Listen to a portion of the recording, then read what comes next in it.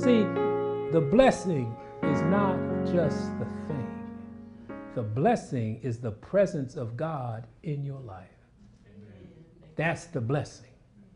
This other stuff comes because of the presence of God. Isn't that wonderful? So what should we be asking for?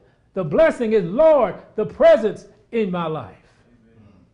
Just like Luke told us, I'll gladly give you the Holy Spirit if you just ask. Because with that Holy Spirit comes everything. All the blessings that mankind will ever have come through that. And so whatever you need will come if you're in the presence of the living God. Amen. There's a blessing. See, we think a blessing is this. Turn to Numbers if you would. Let me show you a blessing. You hear this blessing every week. Yes. Numbers chapter 6. See, a blessing is a pronouncement on your life. So when he speaks, it is so. A blessing is not a thing. It's an activity. And when God pronounces something, it is so. And he said it is done, and it's for what? Forever. But let's look at this blessing that was given in Numbers chapter 6. And you won't see a thing mentioned. Let's look at this. Numbers chapter 6. Go to verse 23. We're Numbers chapter 6, verse 23.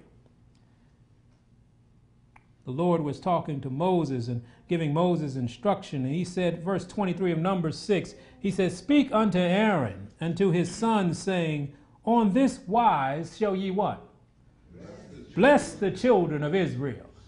This was not the welfare line. There were no government cheeses being passed out, but this was a blessing. He said, I need you to do this. Ye shall bless the children of Israel, saying unto them. So a blessing can be words. Yes. The blessing is the word. Amen? Amen. Verse 24, the Lord bless thee and keep thee. Amen? Amen?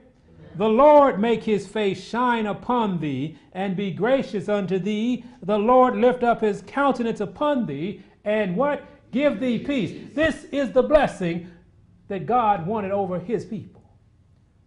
Did he mention food? No. Did he mention money? No. Did he mention a car or a job? What did he mention? He said, may the Lord be in the midst of you. Yes.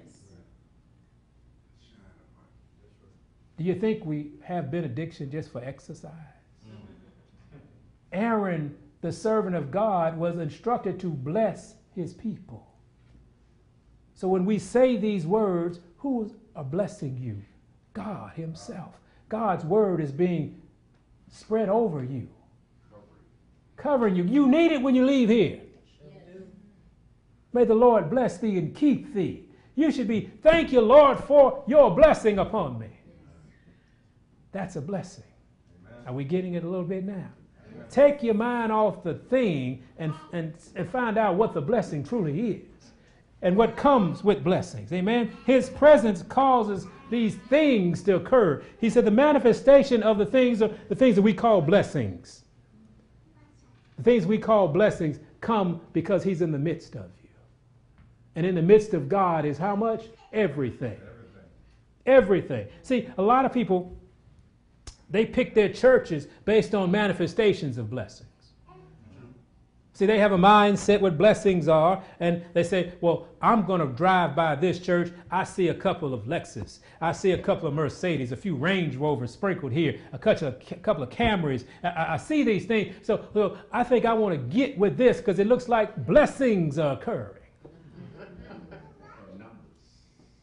Oh, they drive by and their parking lot's full. There's 5,000 in the place. I think I'm going to go here because it looks like some blessings are going on in here. Because we have, that's not a word, let's use this one. We have not received the correct definition of blessing. Amen. When you drive by this place, you don't see the manifestations of the blessings that some people want to be hooked up with. But are they blessings in this place? Because we look at blessings just a little differently than the world looks at a blessing. We're trying to get the presence of God in our lives and that creative power working on our behalf. That's the blessing we're looking for. And guess what happens? The others come. Others will come. All these things will be added unto you. All these things. The things that we call blessings that aren't really blessings, they're just manifestations of the presence of God in your life. Have those things and know they're coming. Don't be worried about it. God didn't say, I can only bless you if you are raggedy. Some people need to be raggedy to keep the presence of God in their lives. Yes. Please understand that. Yes. So you can't look at the outward and determine the inward. Amen. Some people need to act a certain way to make sure they don't go astray. Well, Some people have gotten the victory over the carnal nature of covetousness, and they're okay if God blesses them because it's not going to take them away from God. amen. Amen.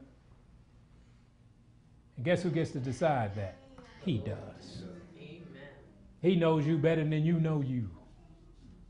Amen? Amen. So whatever God manifests, however he manifests his blessings, we should say yea and amen and thank God for it. Amen?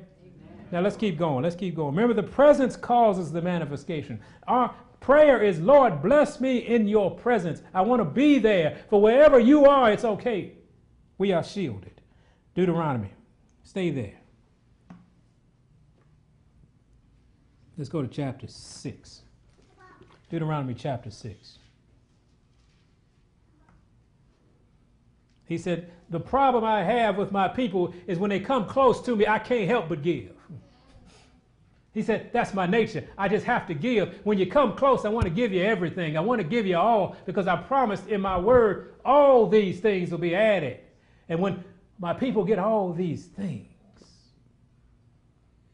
then the thing becomes the object of worship. As upon instead of the one who blessed us with his presence. 6th chapter, I believe it is, of Deuteronomy. Verse 10. It should start off, and it shall be.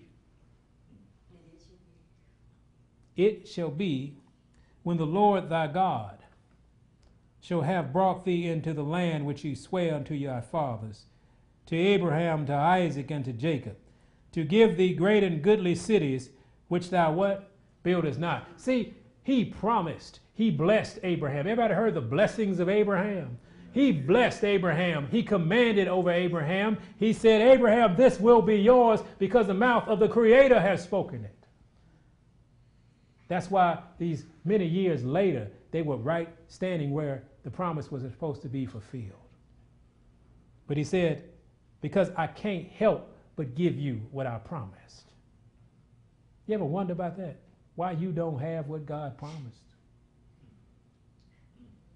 And he can't help but give it to you.